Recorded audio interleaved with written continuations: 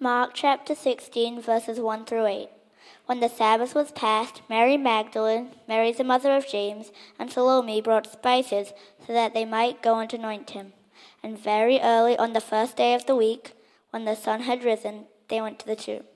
And they were saying to one another, "Who will roll away the stone for us from the entrance of the tomb?" And looking up, they saw that the stone had been rolled back. It was very large. And entering the tomb, they saw a young man sitting on the right side, dressed in a white robe, and they were alarmed. And he said to them, "Do not be alarmed. You seek Jesus of Nazareth, who was crucified. He is risen. He is not here. See the place where they laid him. But go, tell his disciples and Peter that he is going before you to Galilee. There you will see him, just as he told you." And they went out and fled from the tomb, for trembling and astonishment had seized them, and they said nothing to anyone, for they were afraid.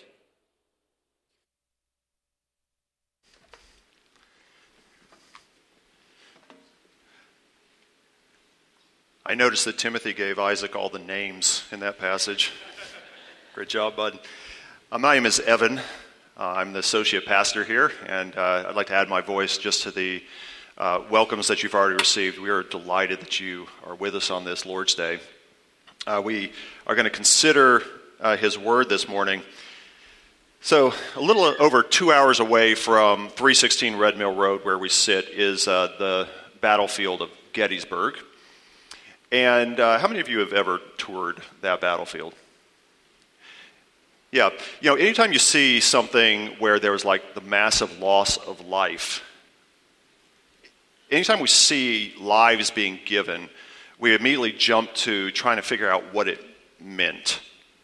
And when you see 160,000 people locked in battle and 50,000 dead, it becomes very, very sobering.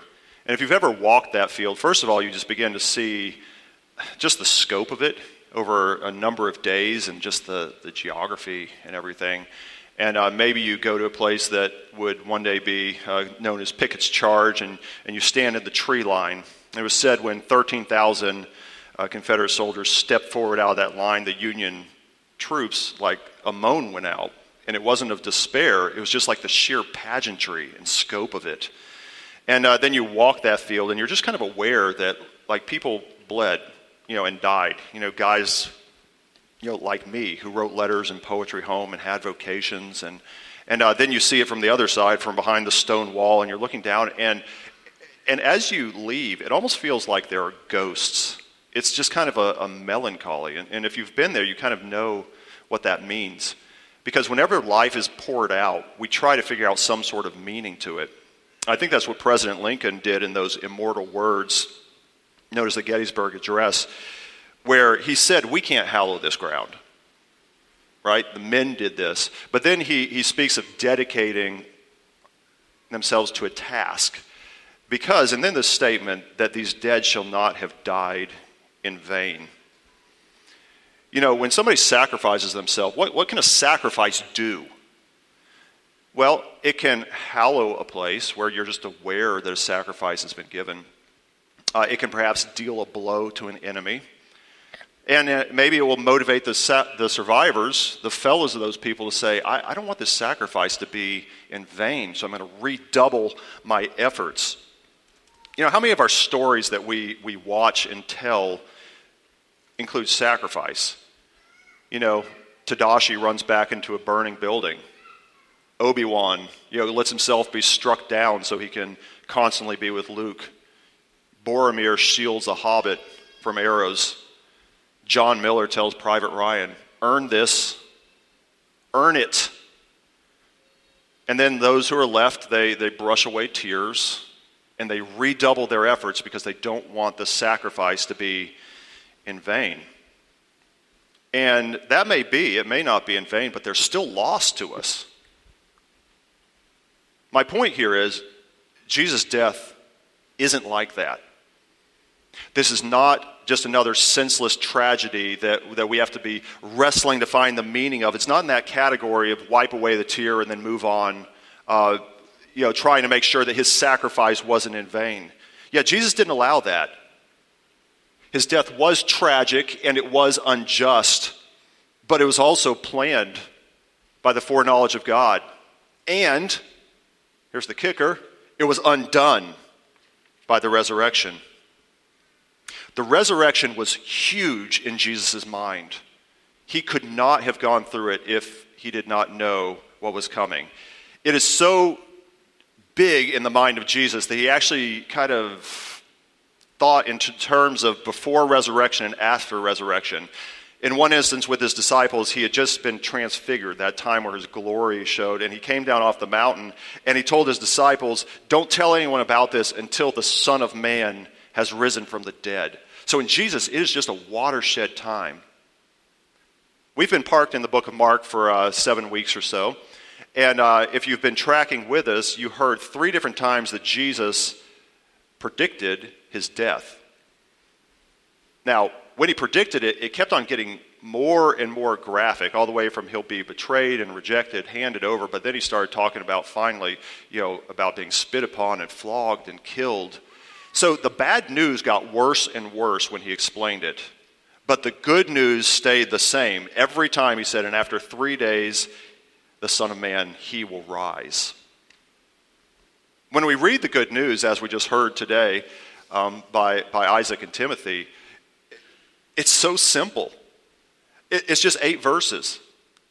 And I find it really, really attractive and plausible.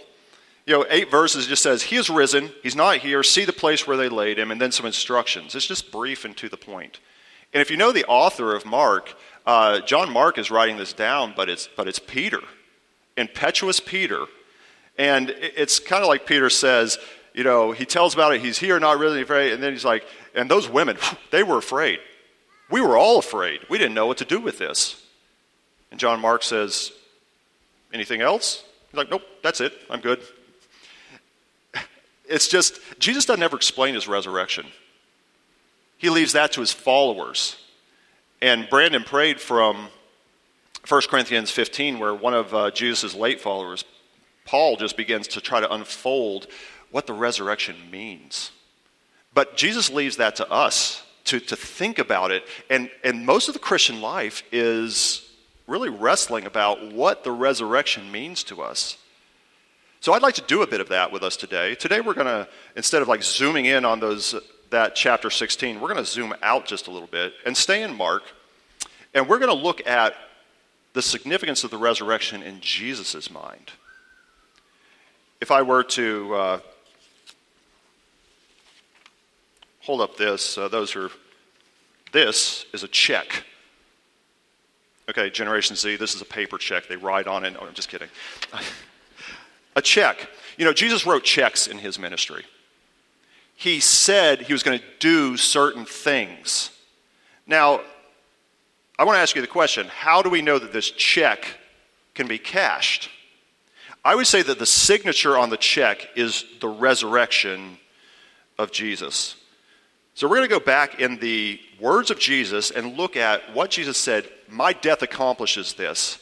And then I'm going to make this argument, just to suggest that today, if Jesus indeed raised from the dead, then these things too are true. So we're going to look at 3 of them. Now, kids, you're about to see your first point, all right? You're going to see a symbol up there, and that's where we're going to write it down. Now, just a note, kids, I do need to warn you. On your sheet, you'll see a checkered flag and then a little guy holding a cross. That's actually homework for you, okay? That's not going to be in the message, so you can just put a little star by it and take that home. So the check that Jesus wrote here, he frees us. He frees us. And you're going to see a little symbol of shackles. Mark 10, verse 45 has been called the mission statement of Jesus. He says, this is why I came. That's his mission statement. You'll see that he came not to be served, but to serve and to give his life a ransom for many. I want to zoom in on that word ransom. Now, Patrick last week did a great job in explaining that. When we see that some hostages have been taken in the news, what we expect to read next is, okay, what are they asking? What is the ransom? So we understand that a ransom includes captivity, and it includes payment, usually a lot of payment. Even though Jesus doesn't say who received the ransom or even who we were enslaved to, it's worth asking so that we know what it means to be free. So we are all needing a ransom. We're in captivity, and we need to be released by some payment. And Jesus is clear, the payment is his life. What is it that we needed to be free from? Well, first of all, let me just say this. It's not Satan, okay? Satan doesn't own us. He's not God. He didn't make us. He doesn't have a right to us. But we were in bondage to something. To who or to what? Now, if you have a copy of Scriptures in front of you, I would invite you to turn to Galatians 3, verse 13. And if you don't, just listen.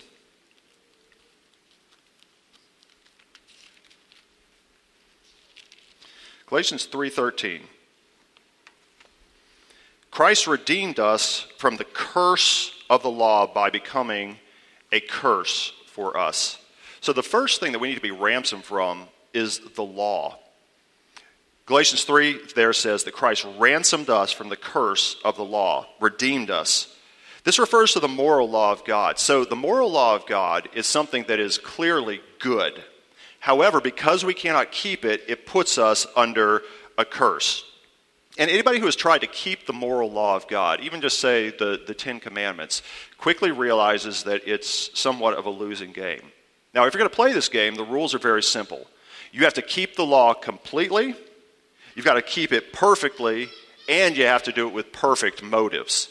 So that means never violating your conscience, never coloring the truth, never being jealous about something that you don't have, always honoring your parents. I could say kids, but all of us, honoring our parents with our words and our actions. Always giving God first place in your life, not putting anything in front of him. Always submitting both your body and your soul to his designs for you. Giving away your possessions to love others. You know, if you try to do this, you're going to realize that it is a losing game. And you could just labor under your entire life until finally you realize, like, I can't do this. And you may say, you know what, I'm just going to throw it away. I'm not even going to try. But pretty soon your conscience and the consequences of it are going to catch up with you. And so we are in bondage to the law, the moral law of God. Flip over to Ephesians chapter 1, verse 7. Galatians, Ephesians, or just listen. In bondage to the law, chapter 1, verse 7 of Ephesians says this: in him we have redemption, being bought from the slave market through his blood, the forgiveness of our trespasses. The second thing that we are in bondage to is the guilt of our sin. Now, we need forgiveness. This is not just like I feel guilty. This is objective guilt. And notice the word for sin here is trespasses. And, you know, when we see a sign that says no trespassing, there's normally a chain up or something. And if you jump over that chain or crawl under the chain, you are now guilty of trespassing. Now, in ancient times, if you trespassed and you somehow hurt somebody's property or somebody's rights, you had to pay remuneration. So you went in there and you damaged their property, you'd have to give it back. But also, there was an objective sense in which you were guilty. And you actually had to give a sacrifice. Now, when the injured party is God, there's nothing you can give him to pay remuneration. And that's why he says, without the shedding of blood, there is no remission of sins. In other words, that guilt had to be covered by a sacrifice. Jesus' blood is supposed to take it away. It says that there is forgiveness of our trespasses. It's not covered over, it is forgiven completely. So we are in bondage to the law, we are in bondage to guilt, we're also in bondage to the power of sin. One more verse I'd like you to flip on over to is Titus chapter 3, verse 3.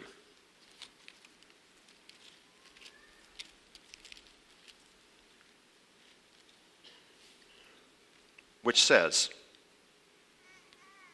for we ourselves were once foolish, disobedient, led astray, slaves to various passions and pleasures. So we're in bondage to the law of God, we're in bondage to our guilt, and we're also in bondage to various passions or lusts and pleasures. You ever wonder why you don't live up to your best ideals? While you are not your best self, where you purpose in your heart, I'm going to do better. I'm going to not hurt anybody again. I'm not going to do this self-destructive stuff. And yet you continue to do it. Things that in your heart you know is wrong.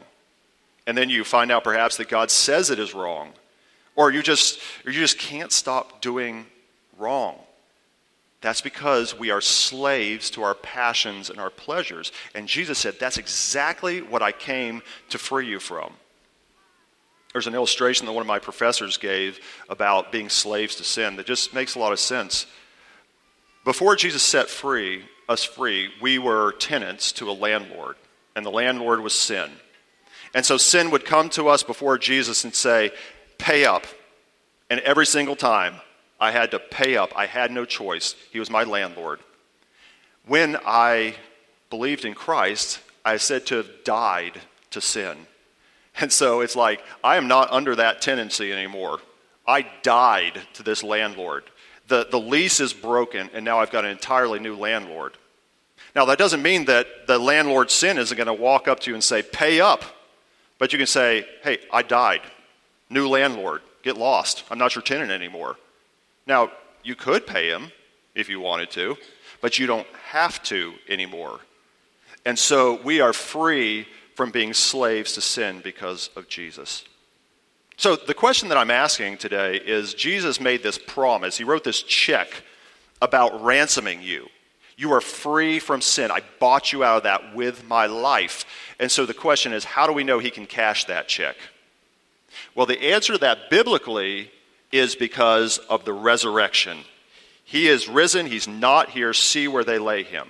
So at that moment when that grave was empty, that was God saying, he can cash this check. This will happen. You are ransomed. Second, Mark chapter 14, verse 24. If you were with us on Friday, you were there when we took communion, or the Lord's Supper. And so we're going to look at Jesus' words in verse 24 of Mark 14. The second check that Jesus writes is that he lays out a new relationship with God. So he says, number one, I free you. Number two, I give you a new relationship with God. And he said, this is my covenant, blood of the covenant, which is poured out for many. So Jesus claimed that his death did something, that it sealed a covenant. A covenant is an agreement between a couple of parties. And in this case, it was something that God agreed with. You see, we don't get to negotiate this agreement, just accept it or reject it. So agreement is not quite the word that we'd be looking for, because it kind of suggests that we can negotiate. Maybe a way of looking at this is like that of a will. So if you're the beneficiary of a will, you have a benefactor who is handing down the terms to a beneficiary, and that person can either say, I accept it, or I reject it. A will is unchangeable. You can't go in and say, I don't care for the terms of this will, and scratch it out and put your initials. No, you can't do that. You're not allowed to. But this will is going to dictate what relationship you have with the benefactor. If you like big words and precise definitions, here's one for you. A covenant is an unchangeable, divinely imposed legal agreement between God and man that lays out the conditions of their relationship. The covenant that we're speaking of is the Old Testament, where Moses received a covenant at Sinai, where God just laid out the conditions of his relationship with Israel. He dictated everything, their worship, their way of life, everything. The nation had difficulty with keeping God's terms, and so God said, I am going to give a new covenant. Jesus, when he spoke, this is my blood of the covenant, he is speaking of this new covenant. No longer the Mosaic covenant that Israel could not keep, but a new covenant. And the relationship that we have with the one who handed it to us is faith in the work of Jesus. His blood poured out for many. Jesus didn't make this idea up. The prophets spoke of it all the time. The prophet Jeremiah, who was 600 years before Jesus, wrote of it extensively and described this new covenant that Jesus says, I brought this in. You'll see it on the screen. For this is the covenant that I will make with the house of Israel after those days, declares the Lord. I will put my law within them, and I will write it on their hearts. And I will be their God, and they shall be my people. And no longer shall each one teach his neighbor and each his brother, saying, Know the Lord, for they shall all know me, from the least of them to the greatest, declares the Lord. For I will forgive their iniquity, and I will remember their sin no more. So this covenant right here defines the new relationship that Jesus lays out because of his blood. First of all, it is founded on the forgiveness of sins. So these sins are no longer passed over by sacrifices that are done in the temple. There's a sacrifice that once of all removed it. This is what Jesus' death did. So without this forgiveness, this is kind of like the building block of this new covenant. Without forgiveness, you couldn't have any other of these benefits. But another benefit is the capability of obeying. And the only reason we can obey is because God grants the indwelling spirit within us. You'll see it in the verses there on the screen, that it will be written, the law will be written in their minds and on their hearts.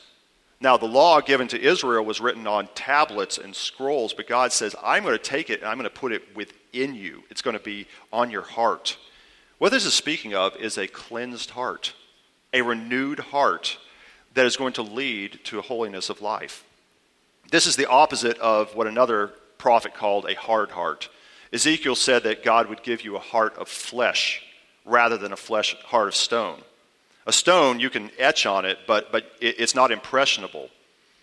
And so when God gives you his spirit, your heart becomes soft and you're able to receive his word. And so obedience flows out of it. So if you are ever able to hear God's word and obey it, it is because of the Holy Spirit that is actually allowing you to receive it. And so one of the benefits of the new covenant is forgiveness. Another is obedience. And then the result of all this is, and you saw the picture of the handshake, a new relationship with God. He says, I'll be their God, and they will be my people. So that's a result of his forgiveness and transformation and the Spirit. And so the question is, Jesus wrote a check here. He says, I broke you free of guilt and sin and the law. I signed a covenant with my blood. How do we know that he can do it? He is not here. He is risen. See the place where they laid him. The check has been signed and cashed. And so we have been freed, and we have a relationship with God. And then finally, we have a reunion. He returns, and he gathers us. So kids, you'll see the point of a compass. Up, down, left, right. They'll see the Son of Man coming in clouds with great power and glory. And then he'll send out the angels and gather his elect from the four winds, from the ends of the earth to the ends of heaven. This prediction that Jesus makes in chapter 13 of Mark is a little bit ironic because this whole time he's been repeatedly predicting his death and his humiliation in the worst kinds of ways. And he's just about to go into his Passion Week. He's about to experience it. But this doesn't rattle him because he also knows that there's going to be a time of great power and honor. The prediction that Jesus makes here comes from one of Jesus' favorite passages. I think if you ask Jesus like one of his favorite passages, for the number of times that he uses the terminology, the Son of Man, it might be Daniel chapter 7, verses 13 and 14. And in those two verses, this is where Jesus gets this idea of him being the Son of Man.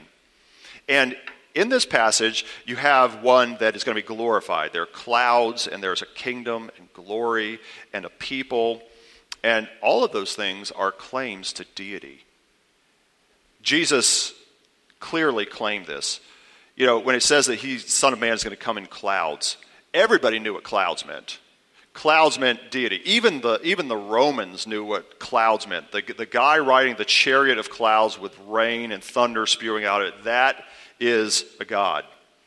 The high priest that Jesus stood before, he knew what clouds meant. Jesus said, you'll see him in clouds, the Son of Man coming in clouds, and the man rent his clothes in a way of like expressing that blasphemy had been said, and he condemned Jesus.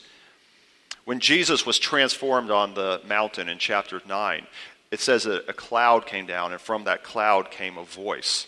There's no question who that voice was from. That was from God.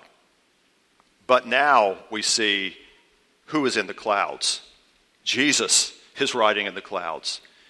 That is his promise, that if he is going to be raised from the dead, he will return in glory, and his full deity and power will be on display. That's his promise. So Jesus says, hey, I am going to return. That's the promise. But he's also going to gather us. That portion of it is our hope. Our hope is that we will be gathered to him. There will be a great reunion. Jesus is like a magnet to the people that he has chosen. The Bible is used to speaking about the end times when all the people of God would be gathered to Jerusalem. But Jesus doesn't say Jerusalem. He says they're going to come to me. All the promises of God are now focused in the person of Jesus Christ. He is highly revered or glorified. You'll see some language there about the ends of the earth to the ends of the heaven, and that just emphasizes that this pull is universal.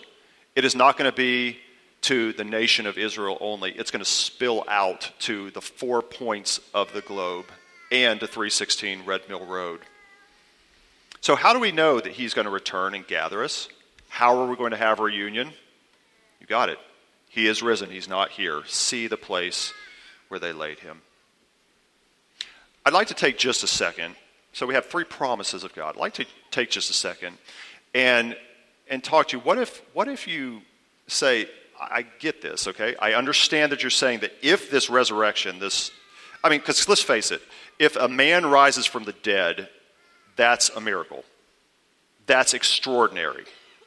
And if it is possible, if there's that much power to undo death, then that means that some of these other miracles that we read about in the Bible, a guy being swallowed by a great fish or water being split, if a guy being raised from the dead is possible, then those other things are child's play. Okay? But what if you kind of suspect that his followers were just trying to make sure that this sacrifice was not in vain? They're casting about going like, I don't know what to make of this. I don't want this to be in vain, so let's make up this story. Could I speak to your question for a moment? And I'm not going to argue because that's really not fair because I'm up here and you can't reply to me, okay? So what I'm going to do is I'm just going to give you some evidences that I've found very helpful. This actually comes from a man who taught a Bible study here a while back. His name was Timothy Paul Jones. And he just provided me with an evidence that I have not been able to shake, and it's been very helpful for my entire family. So here's the point. The evidence of the Bible is not primarily scientific. In the term that you can take it and you can put it under a microscope and replicate it and posit theories and so forth. It will not submit to the scientific method. That's because it is primarily historical. So you're right. You can't go to the garden tomb and prove that Jesus Christ is not there. You can't go and find DNA evidence and run samples. You can't prove that at all. But the truth is, we can't even prove that Abraham Lincoln was born in Illinois. You can't go to a cabin and prove that. You may not even be able to prove your grandparents. But it is plausible because it is historical. We may take a historical figure like Alexander the Great that everybody obviously knows that this was a historical figure. But you can't prove him either. So you almost see the cynicism that would insist that the biblical record, like the resurrection, should have to submit to the scientific method. No, what we actually have to answer here is that it is plausible as history. And as with any claim of historicity, you have to pass some plausibility tests. So you compare the resurrection against the account of, say, Alexander the Great. So he is totally accepted, and I'm going to put those plausibility tests on the screen. He's totally accepted, yet he only has 5 witnesses. And all of those are fragments. And the entire account of his history was not even written until 350 years after his death. So those witnesses were long dead and couldn't even refute it. But now I want you to compare it to the resurrection, which matches all 5 plausibility tests. There are multiple sources, 4 eyewitnesses recorded, and they are recording what hundreds of people saw. They have independent details. So they all have like a different perspective, just as if you and I looked at an accident from different sides, we would explain it perhaps differently, and we'd highlight different things. Yet all of them had major things the same, namely that he rose on the third day and that Mary Magdalene was the first witness. These witnesses had nothing to gain from this account except for persecution. In fact, they had every reason not to perpetuate this and just kind of fade into the background, but instead they went forward and they died as martyrs. They had no reason to name Mary Magdalene as the first witness because in that time, a woman's testimony was not even accepted in court. And so putting her forth as the first witness wouldn't have even made sense. If I was going to write a story about the Middle Ages, I would make up some names like, I don't know, George and Godric, and these sound like good middle-aged names. But if you kind of drill into a particular feudal kingdom, you wouldn't know which names were used there. Yet archaeology shows that the names that populate these accounts are names that were absolutely the most popular names in that region of Judah. And so the plausibility of this account has converted more than a small number of skeptics. People who set out to say, I'm going to poke holes in this thing, and at the end say, this is absolutely plausible. And if this is true, if this is plausible, then it becomes part of our history. And we all live in it. You know, the thing is with history, it doesn't require me to say it's true for it to be true, but you ignore it at your peril. So Jesus did not intend for his death to not be in vain, guys. He intended to be alive and to come back in glory. Jesus intended his death to do these spiritual things for us, to free us. He intended for it to seal a covenant. He intended it to show that he was going to come back and return. And so each one of us need to reckon with this new relationship with God. And what I'm praying today is that if you are a believer, that you will say the resurrection is proof that all the spiritual benefits are mine. And if you say, I am not there yet, I would pray that you would wrestle with the historicity of this, because if it is true, then it is amazing news indeed. And if you say, I'm kind of at that point, I'd like to know more about this, I would say, first of all, the book of Mark is able to be read in an afternoon if you really settle into it. Read it. Find out what you're supposed to be affirming. Find out what history is. But as you read it, approach it humbly and say, I want to meet this character. I want to meet Jesus. And before long, you're going to find out that he is going to ask you a question that he asked his disciples. Who do you say that I am? And if you say, I think that either you're a lunatic or you're the Lord, if you say yes, then he's going to ask you another question. Come, follow me. And we have to answer that question and say yes. And I think the thing that excites me about today is that the resurrection day is the possibility of becoming every one of our resurrection day. And if we accept it, it would be, for the first time, a very happy Easter indeed. Let's pray.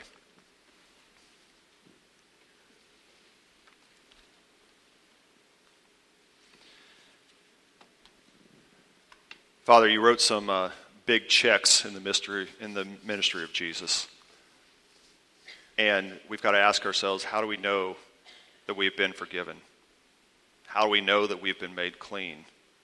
How do we know we'll go to heaven? How do we know that we've been redeemed? And the answer always comes back, you have been raised. The tomb has been opened. Nothing can change our hope in you. And so, Father, I pray today that every heart here would reckon with this, that we would have our faith strengthened, or that our faith would be born today. Lord, I pray that there would be some here that would receive the forgiveness of their sins for the first time.